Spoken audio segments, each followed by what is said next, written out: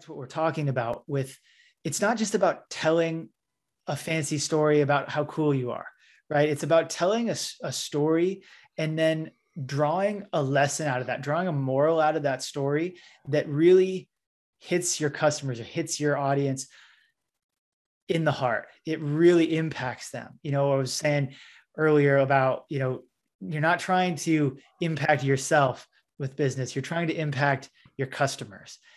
And that's really where the rubber hits the road for me. So, and it helps you create more impactful content. It helps you create more unique content. And it also helps you create just more content in general, because you can tell any story about anything that you experience in life, and you can turn it into a lesson about business, about marketing, about content creation, about leadership, about health or fitness, or whatever it is that you teach. Wanna cause no problems.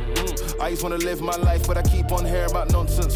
Me and my dons ain't mobsters, but when you see imposters, we know how to read them faces, same way you know how to read them comments. If you wanna talk, let's talk, but around here, make sure you walk and your talk is constant. Hey everybody, and welcome to another episode of the Death to Vanilla podcast, where we talk about doing things differently so that your brand stands out, so you get noticed instead of get ignored. And obviously there's a lot of noise out there. People are posting content constantly in all social media platforms and all different kinds of places, tons of blog posts, videos like crazy. And so, how do you end up standing out?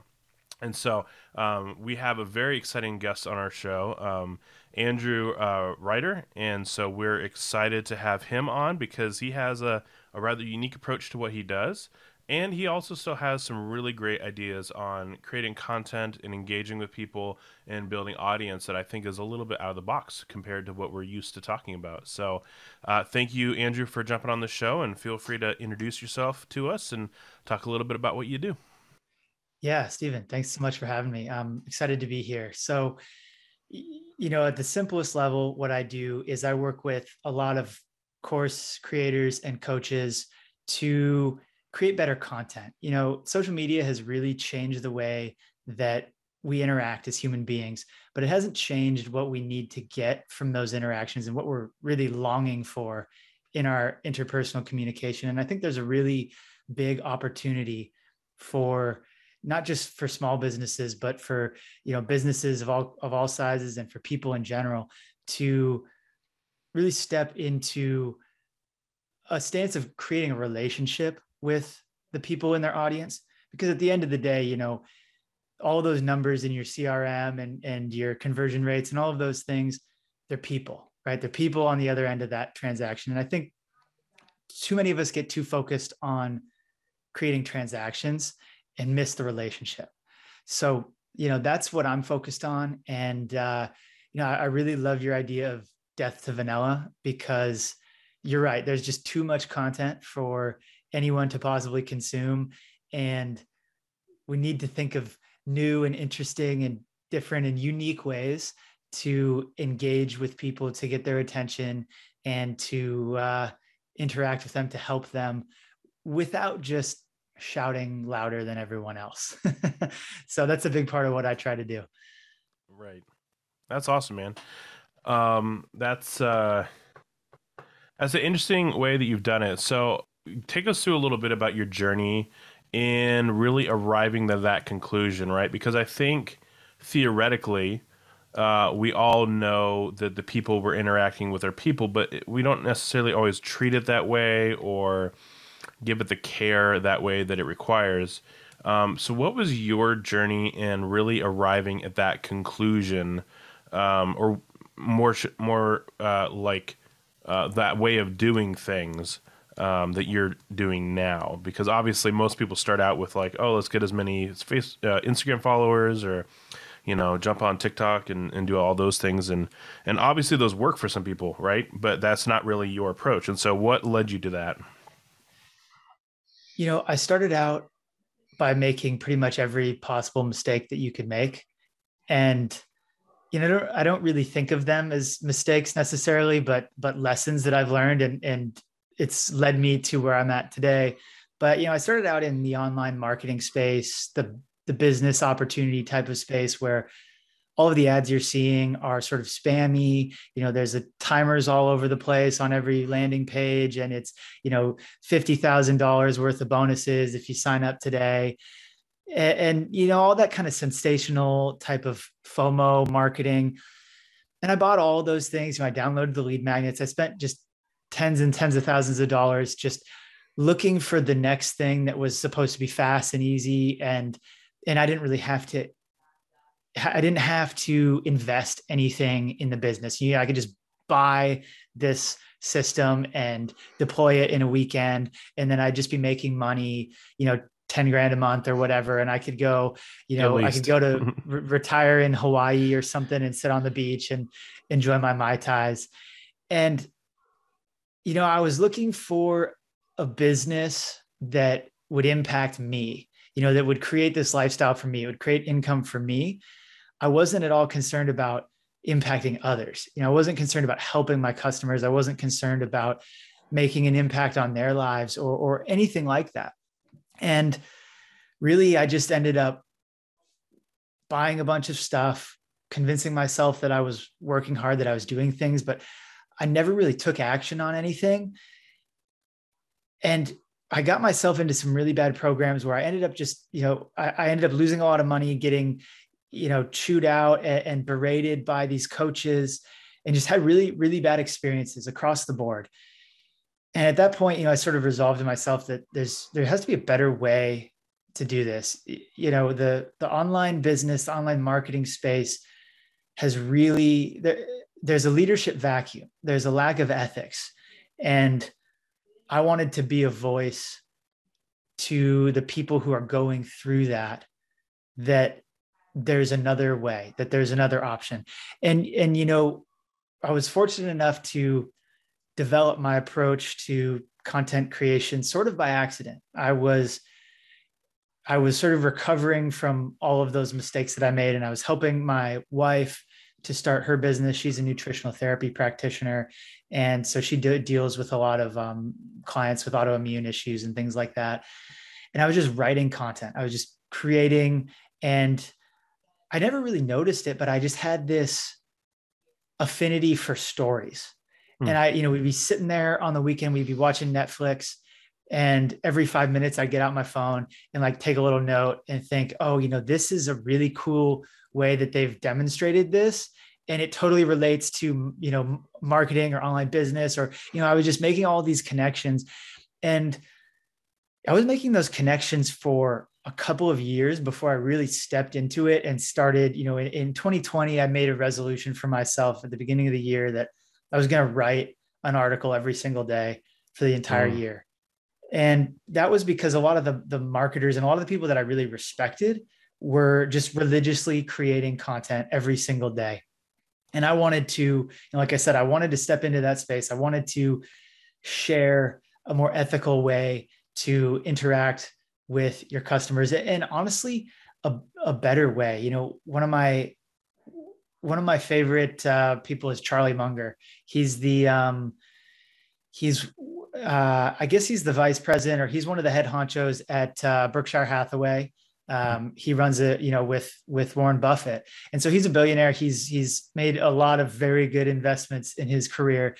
And one of the things that he says is that if crooks only knew how much money you can make by being ethical, they'd all change. They'd all do it ethically. Because the reality is, you think that there's so much pressure in this industry to do the spammy tactics and to use sensational headlines and to do all of this stuff to get attention now. But there's so much more to be gained in building a long-term relationship with your customer and to continue that relationship over time. It's not just about getting a sale today. It's not just about making a transaction, but it's about building a relationship and taking them on that journey for the next, with whatever it is you can help them with today. And then the next thing you can help them with, and continuing to support them on that journey, forever, for as long as they need your help. Right.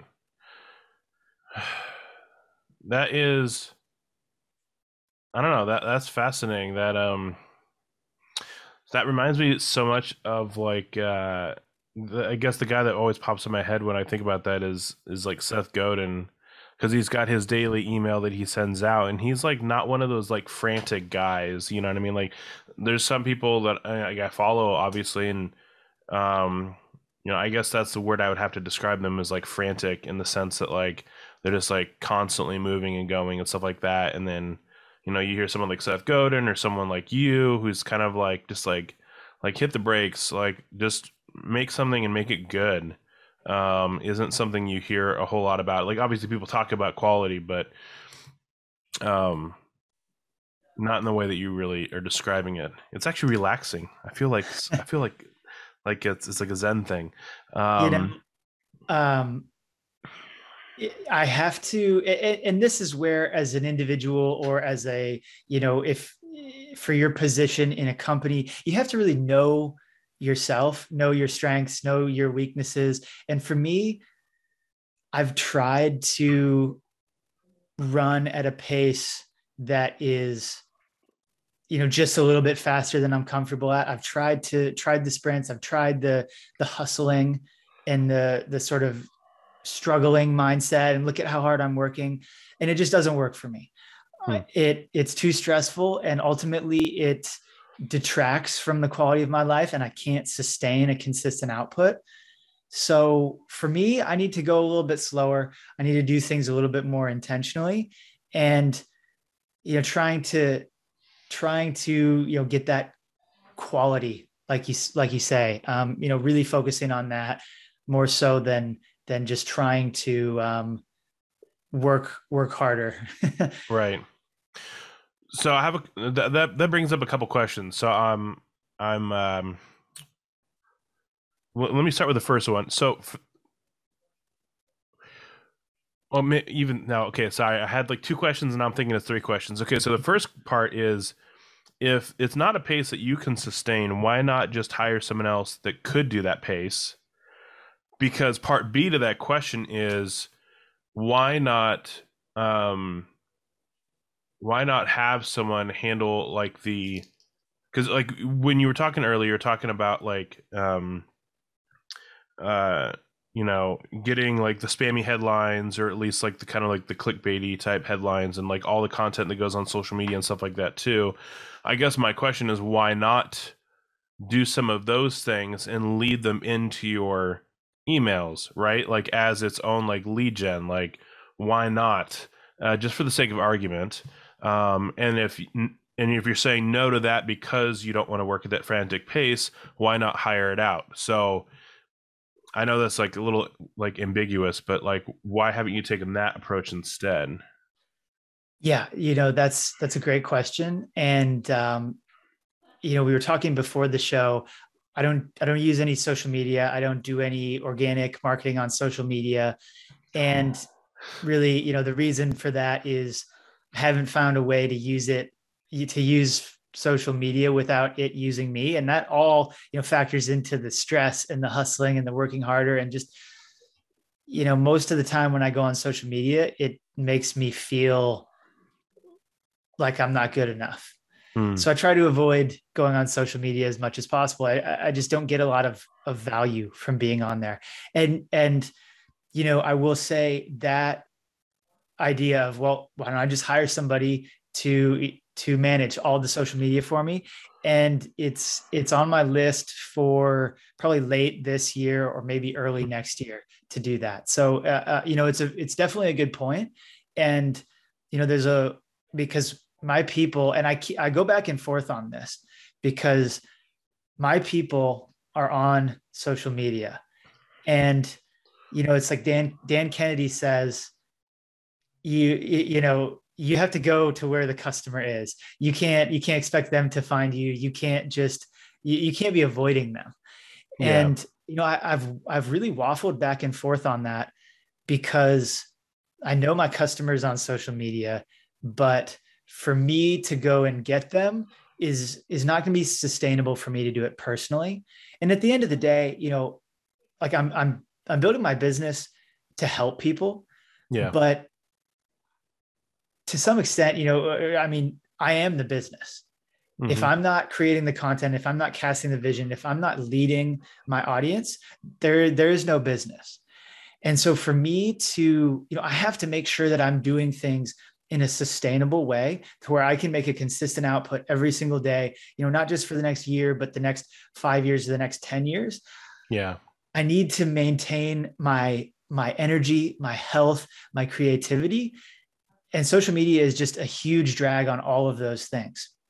So, it's kind of a sweet spot between when do I make that leap? When do I hire that person? But it's a good point, and it's something I'm thinking about for the next year or so. Right.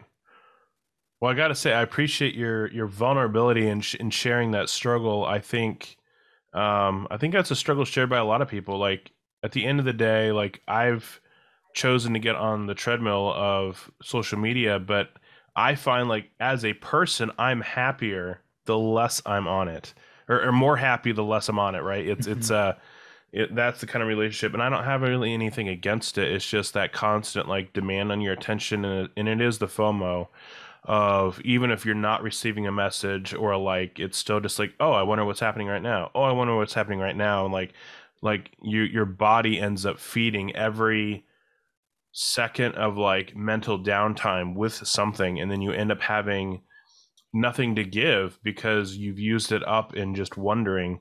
I made this joke with my team that I think I should just be a full-time walker, because every time I, like, leave my office and leave my phone and just go on a walk, all of my most amazing ideas or, like, revelations or just happiness occur out there while I'm walking around on the sidewalk. And it's funny how that works. So I'm trying something new this year, which is a digital sunset. So every night at about 5:30 or 6, I put my phone away, and I put it on airplane mode, and I don't get it out until the next morning at maybe 9 or 10 a.m. Once I've done all of my, my deep thinking and my creative work for the day. I don't, because, I've heard of studies that they've done where even just having your phone sitting on the table where where it is, where you can see it, it's working on your mind. I have this analogy. It's kind of like, because you have to say no to it. Yeah, you can't, you can't say no to it when it's sitting there. So, I just put it away, put it in my room, and you kind of forget about it. There will still be those thoughts like, oh, I wonder what's going on, but my phone's put away, it's on airplane mode. And honestly, it's far enough away to where I don't just reach for it and check. And it's kind of like, I don't know if you're a Lord of the Rings fan.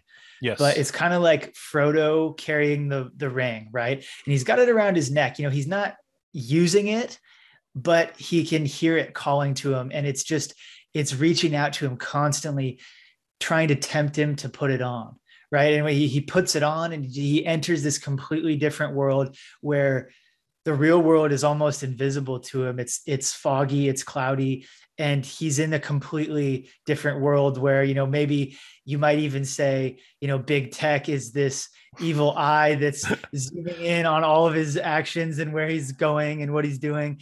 So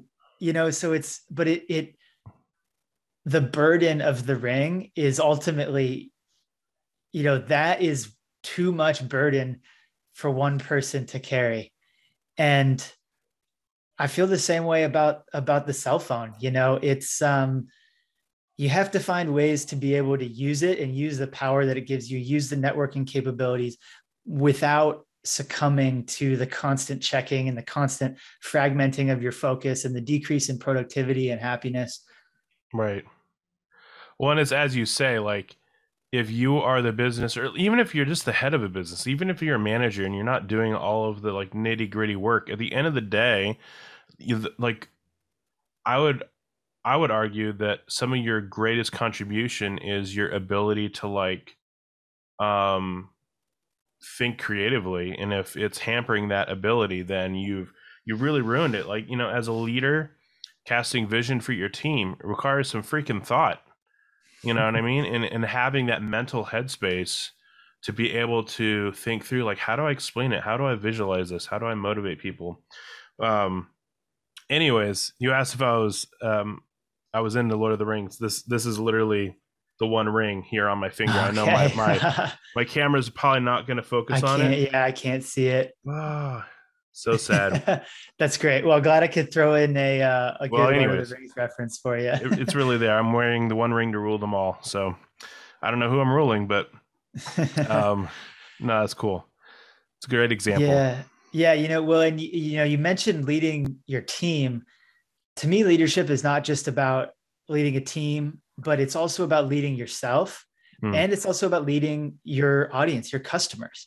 And I think, your ability to cast a vision, your ability to perform at a high level, to sort of embody that, for a lot of the people that I work with, they're helping people to solve a problem. So for your ability to get into that space where you have solved that problem and you're in that transformation that they want to see, your ability to lead them and to demonstrate that to them is crucial for your success as a business. Absolutely. So I want to talk about one thing before we jump into your email. Why did you end up choosing coaching and course building people as your ideal clients?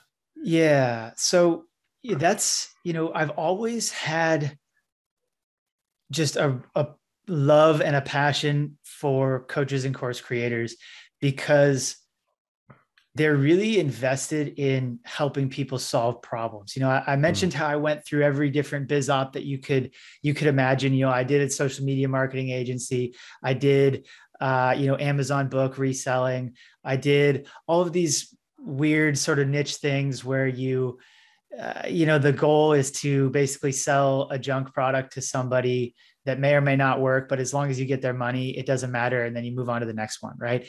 But I found that coaches and course creators and a lot of just info marketers and people who want to teach, they really care about the people that they're trying to help because they've been through it. They empathize with those people.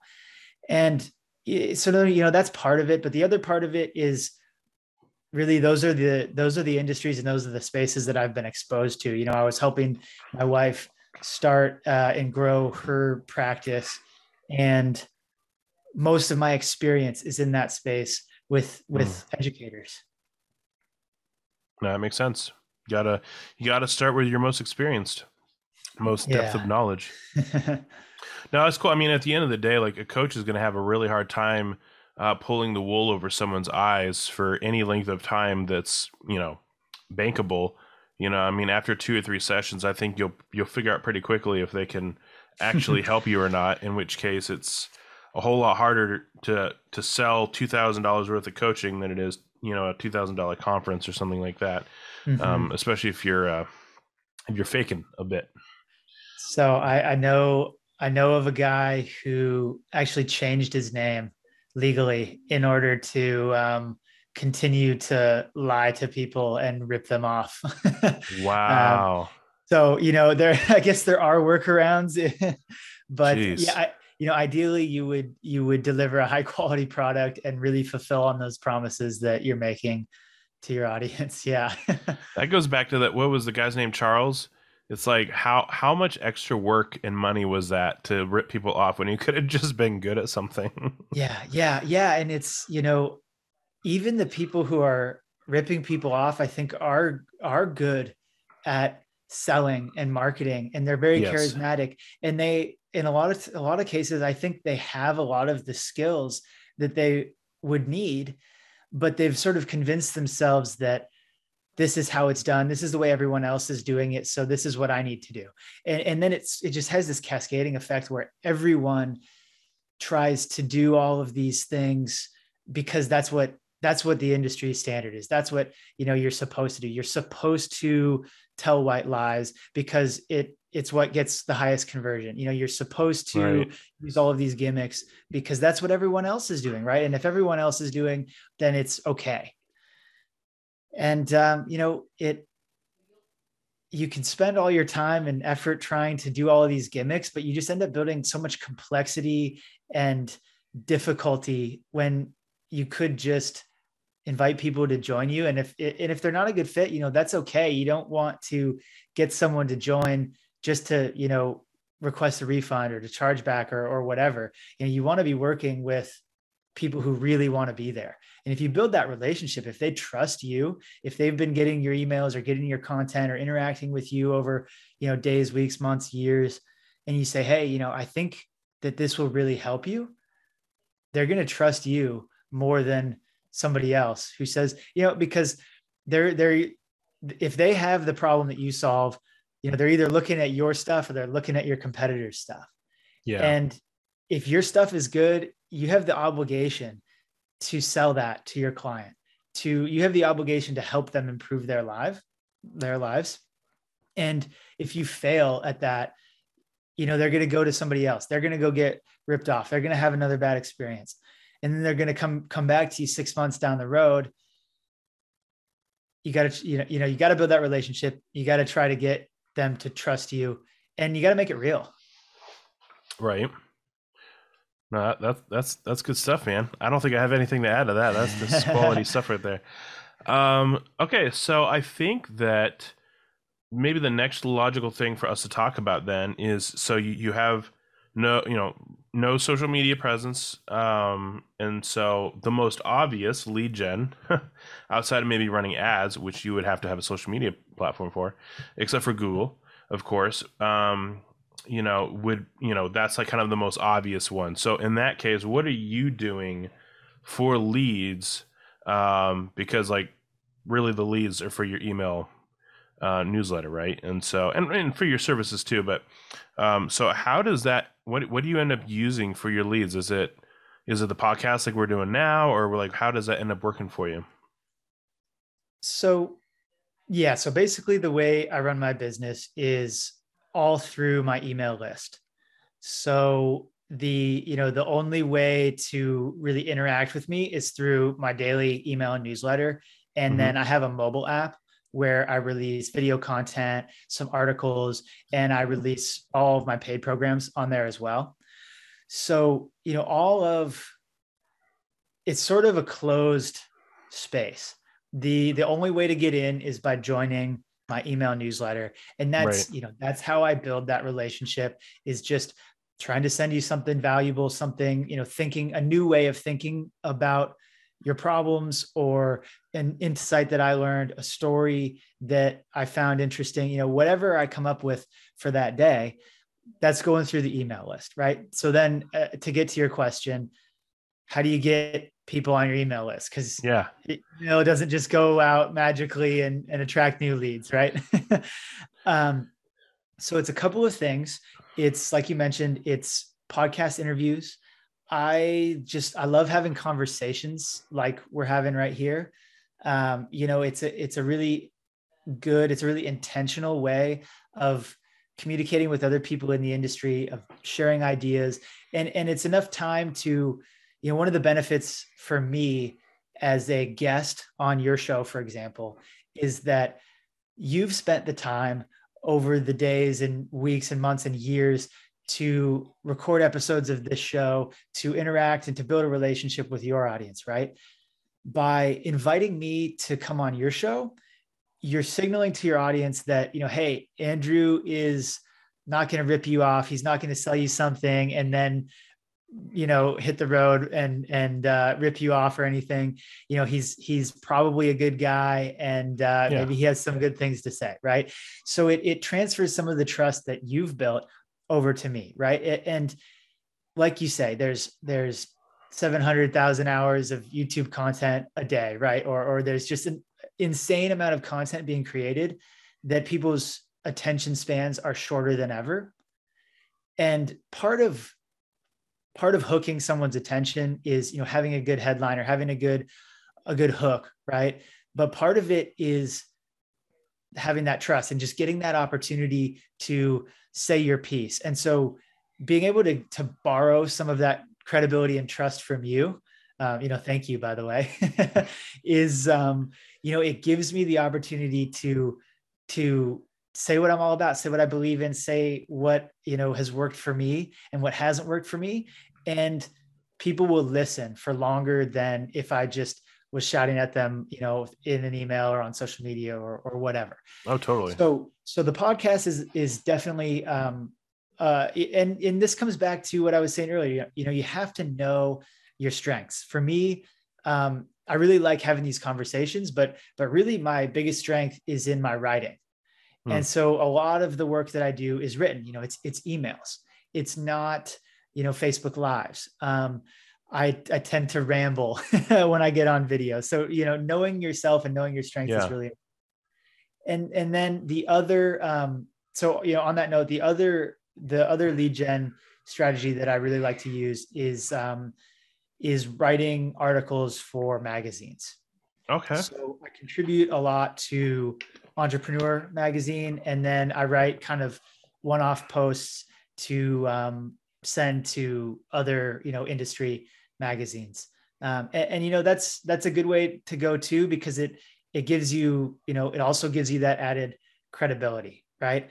So it's not just about how can I create a piece of content, but how can I create a piece of content that builds a relationship and adds credibility, and then, allows me to continue to grow and expand my influence. Oh, absolutely. And so I haven't done any, I would kind of put that under PR, right? Mm-hmm. I end up having a great conversation with a guest on our show. She's actually local to me, surprisingly. Every conversation I've had with people has been everywhere else but here. But she does local PR, and I mean, it's feasible by a human being to do it by themselves, but it is work. Like, you have to go on there. I mean, I don't know what your process is, and if you've established relationships, that always helps. But, going on there and finding out what questions publishers are wanting answers to, and like pitching them your idea and having all these things and writing and preparing for all those and understanding trends so that you can write an article ahead of time even, and stuff like that that's just a lot of work. You know what I mean? And I'm like opposite of you. I'm much more comfortable on video than I am writing. Mm-hmm. And so, at the end of the day, it's even more so work for me to try to write out something interesting, to be able to submit for something like that. So yeah, I mean, you can only one human being can only do so much. And so it sounds like you have your hands full without social media. Yeah. Well, I sort of treat it like SEO. I'm mostly trying to write evergreen content, I guess you would call it. I'm not necessarily trying to write timely articles for for these magazines, but really, the same questions that are getting entered into Google are the questions that they're looking for content around. It builds the authority of their site as well. So a lot of that is just sort of based on my own research and the articles that I'm already looking at for writing on my site or sending in an email. But I mean right now, and again, writing is definitely my strength, and it's I'm really fast at it. So I'm writing 2 or 3 articles 5 days a week, and then I'm writing 6 or 7 emails a week, and then I'm writing an additional 1 to 2 articles per day to pitch to magazines. Right. So it's a lot of writing. Content, but it's a lot of people think that like, wow, I wouldn't know what to write about. I wouldn't have the ideas, or they kind of think like, okay. And I told you about in 2020, I made a resolution to write 1 post every single day for the year. Right. And I had those same fears, I don't know what to write about. I'm not like a great writer. I don't think I can do this, but I see all these people doing it and having success with it. And, how do I get started? Right. And you don't get started by thinking about, by planning your whole year in advance. You get started and you think, what am I going to write about today? And you get one topic and you write that. And it's like, it's mediocre, right? It's not that good. And then you get another topic for tomorrow, and you just take it one day at a time. And this is one thing that I really work with my customers a lot is finding ideas, because the ideas are there. Most people just aren't seeing them. And so the simplest thing that I recommend is to take 5 or 10 minutes at the end of your day. I usually like to do it as I'm wrapping up my work day. I kind of organize my life. I make a list of things that I didn't quite finish up for the day, just to get everything organized and out of my head. And then I'll spend 5 or 10 minutes and I'll just think about what happened through the day. Was there anything interesting? Did I have an interesting conversation with someone? Did I read something? Anything that could be turned into a piece of content. And after doing that for years, it just happens automatically to me now. And I just have a note on my phone. And, like I said, we'll be watching Netflix on Saturday, and I'll, pull out my phone and just jot down a couple quick ideas. And, I find that there is more content to create than there's time to create it. That's awesome. Yeah. And part of that too is in having momentum.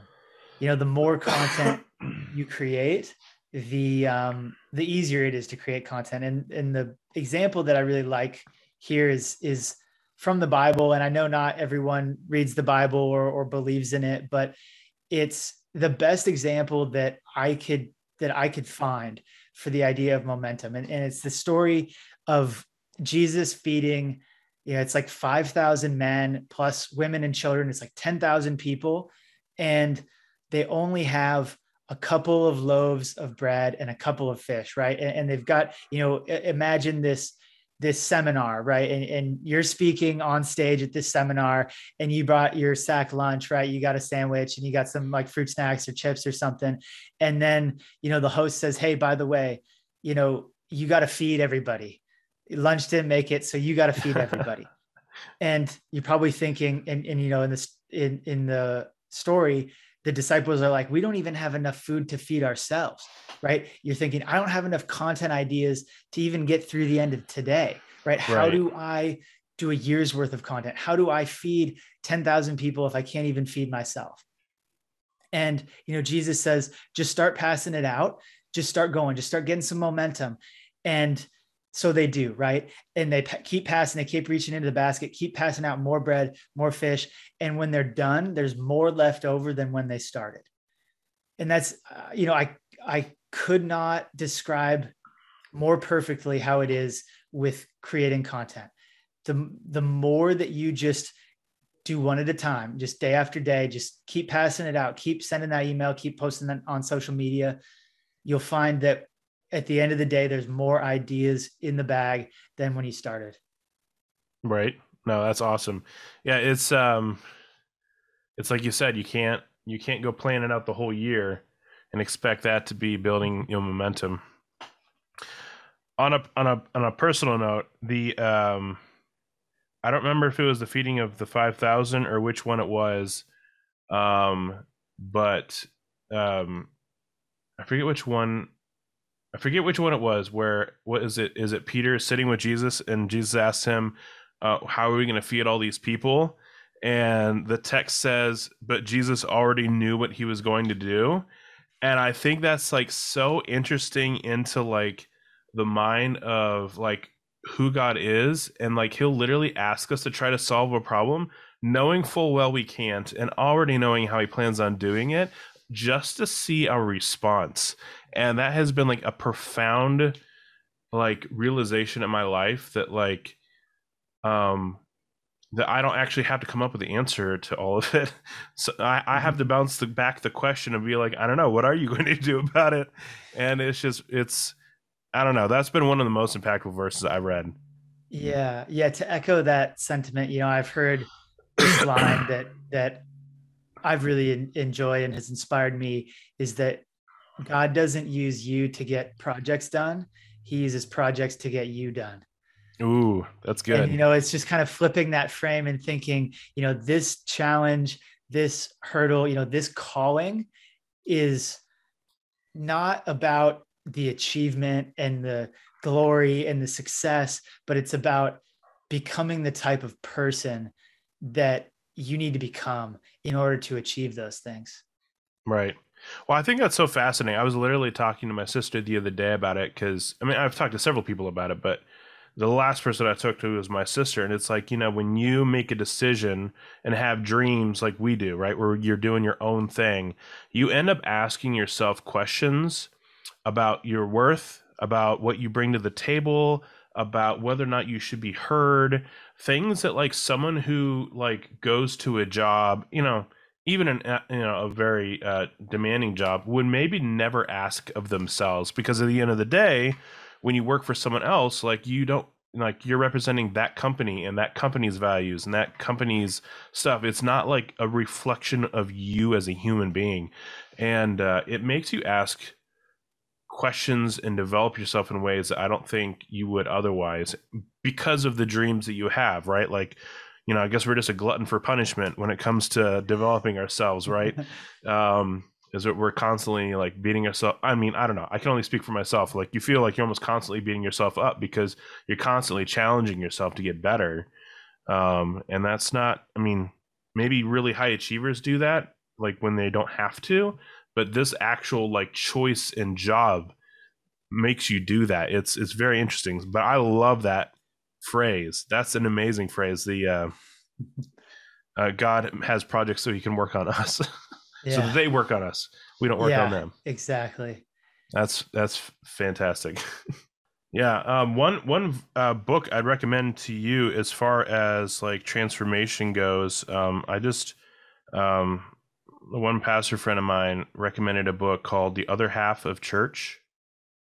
It was really interesting. So I've literally been recommending it to actually everyone. Because it actually has some good business thoughts in there too. Okay. And so the general consensus is that most like American Christianity is based on the idea of knowledge.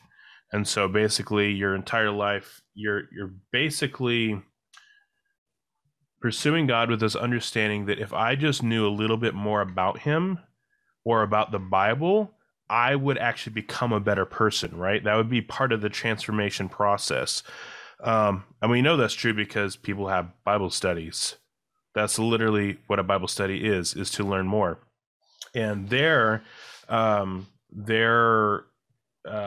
question is, when has learning more about something actually made anyone better? Can you really look at your life and say, has learning more about God actually transformed me into being more like him? And certainly there is a level to that, but what they argue is that true transformation occurs within safe, loving communities of people, and that like you're essentially talking about like positive peer pressure is essentially what you're doing, and that people's like natural like psychological desire to fit in like aids in their like drive to improve. And so it ends up becoming like an emotional connecting community thing, becoming more like Jesus than it is a mental game. Yeah, no, that sounds really interesting. And, to just piggyback on that idea of when has more knowledge ever helped you in any area of life, they've done studies that show that more knowledge increases your confidence, but it actually doesn't increase your like likelihood of getting the right answer. Dang. And so it, one, I think they've done this in a couple of different studies, but one was I think horse racing, and they took the top experts and they gave them like 3 pieces of information, whatever information they wanted. They could get 3 things. So it was maybe like, who's the jockey, how much does he weigh, how much does the horse weigh, or whatever they, I don't really know anything about horse racing, but they could get whatever information they wanted, 3 pieces of information. And then they would bet on, make a prediction. They did the same experiment then again, where you were able to get like 20 pieces of information. And they found exactly that the likelihood of predicting the winner was the same, but they also measured, how confident people were. You'd say, okay, with 3 pieces of information, I'm 50% confident that I can pick the winner. But with 20 pieces of information, I'm 90% confident I can pick a winner. Dang. And it was completely wrong. So, they increase their confidence without increasing their likelihood of success, which is extremely dangerous. So that actually makes them more likely to fail. Yeah. Because you would actually be overconfidently picking a decision while being no better at it. That's right. That's interesting. That's fascinating. So the business part about that book that I thought was really good, just to kind of end cap that book part, is they have this thing called group identity. And essentially it's part of the equation of transformation. And essentially what you do is you create these phrases like, we are a people who blank. And so obviously in the context of being a transformed Christian, you're basically plugging in an attribute of Jesus that you're trying to be more like that. So we're a people who, just as a random example, we are a people who don't treat people differently because of what they've done. We love them where they're at, right? And we know that's an accurate thing because when the prostitute was brought before Jesus, he said, I don't condemn you, go and sin no more, right? And so we know that it's in the character of Jesus to accept people where they are. Obviously, they challenge them to the next thing, but you create the group identity after the character of Jesus. Well, I think from a business standpoint, you can actually help create much. This is just a theory. I haven't tested it myself, but it makes sense that you would be able to actually create a much stronger identity within a tribe of people by having some of those phrases as a leader of that tribe and being able to articulate those in like stories and just say them out loud. And so, if it's like a group of leaders, oh man, I forgot where I wrote mine down. I had some ones that I wrote down as I start growing more community of like, we are people who are open to change, right? We are people who are willing to face the ugly truth, right? And so things like that. And this group identity, because the thought was, okay, like if the problem with, like, say CMOs, for example, and companies, if their challenge of being relevant is that they're behind on what's happening in the world, then part of the identity that they're having a problem with is that they're not always open to something new. Maybe they're stuck with their old ways of doing things, and so they're just not open to new ideas. Well, I want to have a community where people aren't like that they're a group of people who identify themselves as people who are willing to look at something new, and are open to those ideas and being able to shape the dynamic of the group. And people will be able to like really like self-select if they want to be a part of something, and in fact, even be more bought in, I feel, if they are able to experience some of those group identity statements and be able to be like, yeah, that's 100% me, or that's at least 100% the person I want to be, and then be able to really like probably make them even more committed earlier in the process. So I thought that was really fascinating just from a business standpoint, and that's in that book too. Yeah, that's awesome. That reminds me of a line that comes from a Seth Godin book. This is Marketing. And he says, people like us do things like this. Mm-hmm. Yeah. And, it's different words, but it's the same sentiment. Same idea. Hopefully it's just the same kind of outcome, which is that you be able to build a stronger community of people who are more committed. Absolutely. So anyways, well, that's cool. That's fun. Look at us learning things. Oh, by the way, I wanted to tell you about a cool tool that I literally learned about this morning. I don't know if you ever heard of Obsidian. Yeah. I know of it. I haven't used it. Okay. Yeah. It was made me think because the guy was telling me about it this morning in a podcast I did at like 9 a.m. And he was saying it's like a way to be able to like take notes, and then it like is able to like tie things together and kind of create these like unique like connection points for people, like as a relationship building tool. But you've been writing for years, so I'm assuming you probably already have a great system that works for you and keeping track of your stories and stuff like that too. But it just blew my mind. So I was like, I got to check that out. And when you were talking about the sheer volume of note taking that you do, I was thinking that might be helpful. But Yeah, I use Roam Research, which is pretty similar. What If is it you're called? ROAM, Roam Okay. Research. And yeah, it has a lot of the same capabilities as far as mapping your ideas and making connections between different things that you're Okay. thinking about. It's a tool for connecting ideas that you wouldn't necessarily be able to do it in your head. Yeah. It's really powerful. It definitely takes a time investment to get things in there and get it built out and get sort of the basic framework, which Yeah. I would imagine would be true as well for Obsidian. But once you get it set up and once you start tracking different topics or different keywords or things that you're interested in, it's very powerful in connecting, oh, this is actually related to these other ideas that, through some kind of obscure link or maybe it's a second or third order link between ideas. Right. So yeah, I take a lot of notes in Roam, and I poured over all the highlights from books that I'm reading, all of the notes I take from videos, and all of my learning goes into a database in Roam, and then it connects all the ideas for me. That's cool. Now, I think that's so helpful because, like I was telling the other guy, his name's Skylar. I'm very much like I love learning, but I take in way more data than I could ever like make sense of. Yeah. And so, you read a book, that's a lot of information. And it's like you said, even just watching a TV show, if you're like, oh, that's kind of interesting, and like making a note of that, well, that's cool. But like, what are the chances of you coming back to that later? Or, I mean, for you, probably much higher because you're writing every single day. But for me, like, there's not a chance, like, I'm just going to forget that it's even there. But then if something is able to like translate that into something interesting for me, with virtually the same amount of effort of just simply writing a note, then that's pretty slick. Yeah. Well, and you might also you might also look into Zettelkasten. It's a methodology for it's a German word. It's probably spelled close enough to how it sounds. And what is You'll it be called able to again? find it. Zettel? Zettelkasten. It's like Kasten.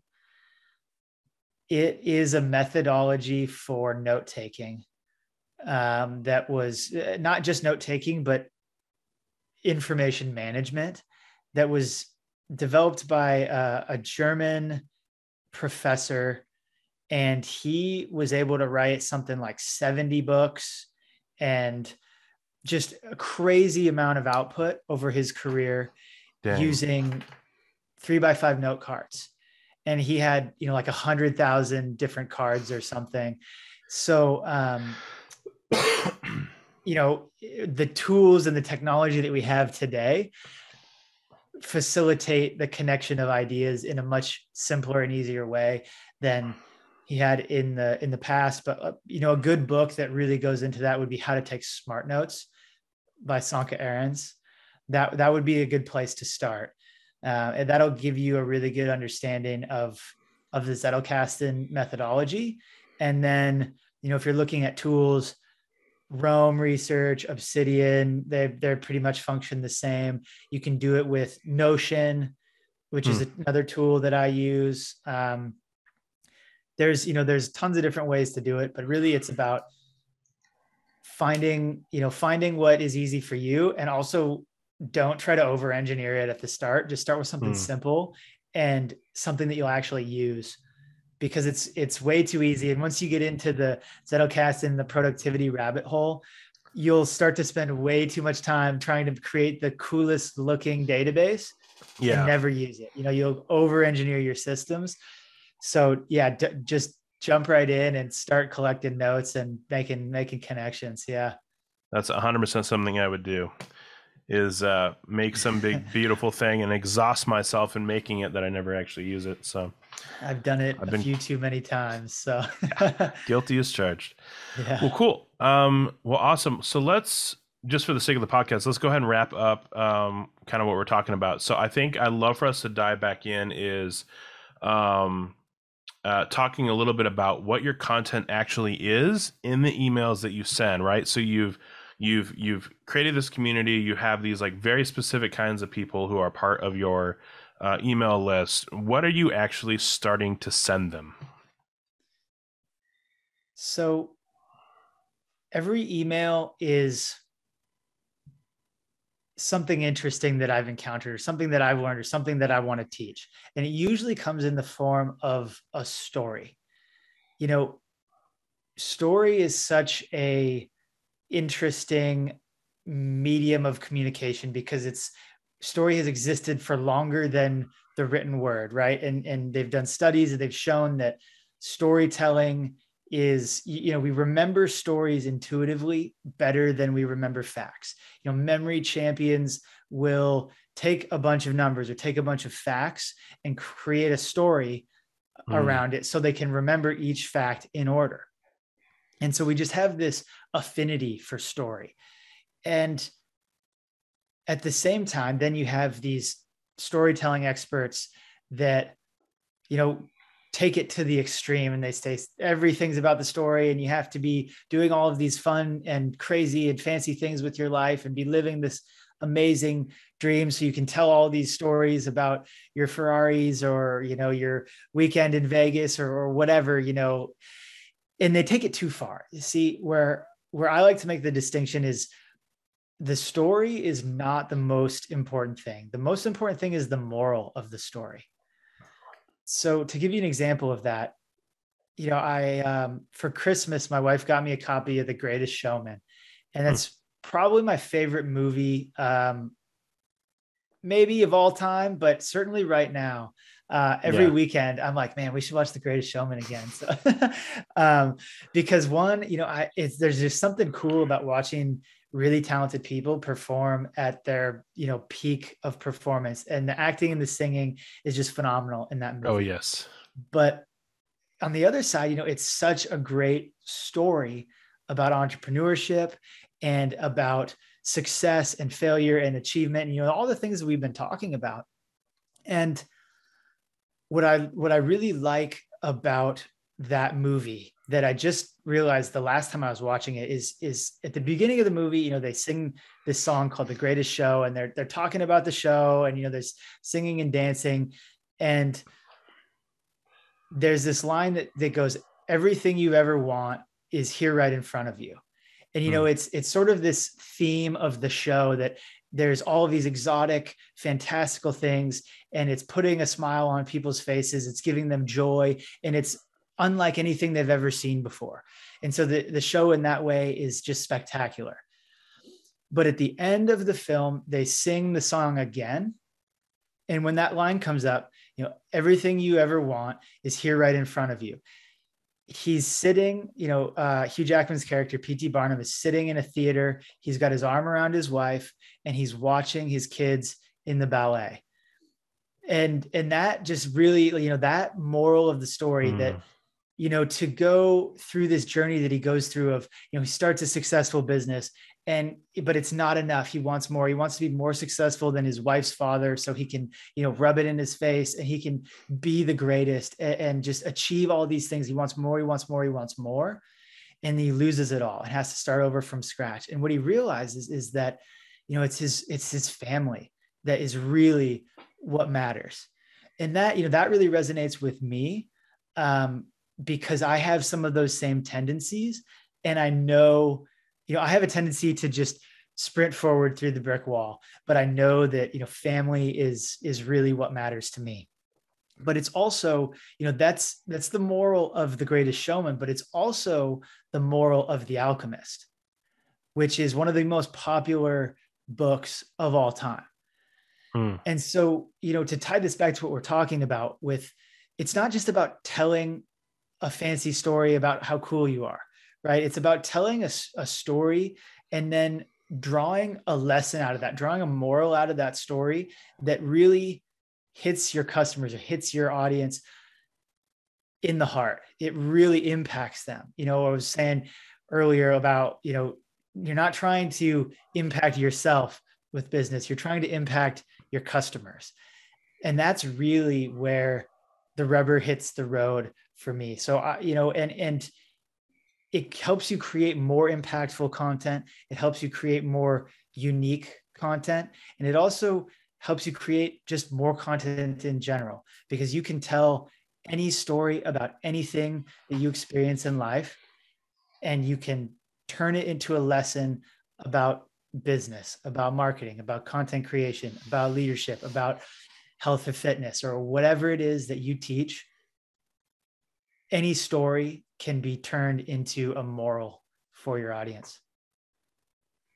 Dude, we're going to have to cut this piece of the podcast and have it like duplicated at the beginning so people can hear it twice. That is amazing. And like, if anyone who's watching this podcast, like, just rewind it and listen to that again. That was incredible for a couple reasons. And one is that, like, one of the things I hear over and over and over and over again is the lack of emotional connection that is in people's content.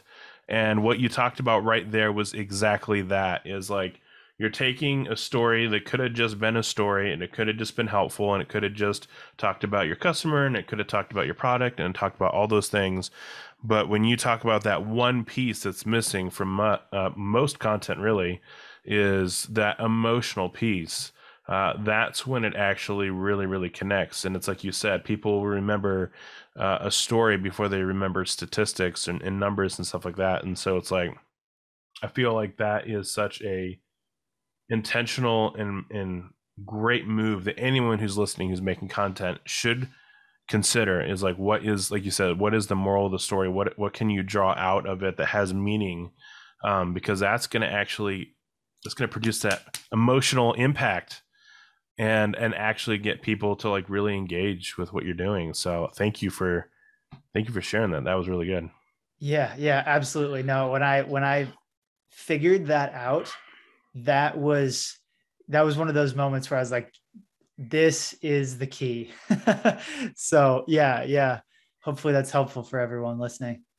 Oh yeah. Well, sure was helpful for me. I'm going to be sitting there thinking about that tonight when I fall asleep. So I'm going to have to figure out how that's going to work. But no, I appreciate it. Thank you. Yeah, absolutely. That's super helpful. Well, hey man, I want to be respectful of your time. We've gone over quite a bit, but it's been really good. I've thoroughly enjoyed our conversation, both personally and for the podcast. So, so if you could just wrap things up, I'd like you to just dive in a little bit to like what it is you're actually people are hiring you for, because we really haven't like talked about that much. So if you could talk a little bit about that, and then we'll obviously have the link to your website in any sort of descriptions or bios or stuff like that too. But I guess you really can't tell people where to find you on social media. So just help let people know how they can reach out to you over email. Yeah. So, like we talked about, I work with coach and course businesses, and I help them to create better content in a lot of the ways that we've talked about on this interview, on this podcast. And the best place to connect with me is going to be at my website, andrewbryder.com. You can jump into my email list, and I'll send you daily email. And there's also free access to my mobile app, so you can start to get some additional training and support for creating better content. So that's the best way to get in touch with me. Awesome, man. Well, thank you so much for being on the show. Yeah, thanks so much for having me. It was fun. Wanna cause no problems. I just wanna live my life, but I keep on hearing about nonsense. Me and my dons ain't mobsters, but you know when you see imposters, we know how to read them faces, same way you know how to read them comments. If you wanna talk, let's talk, but around here, make sure you're walking your talk is constant.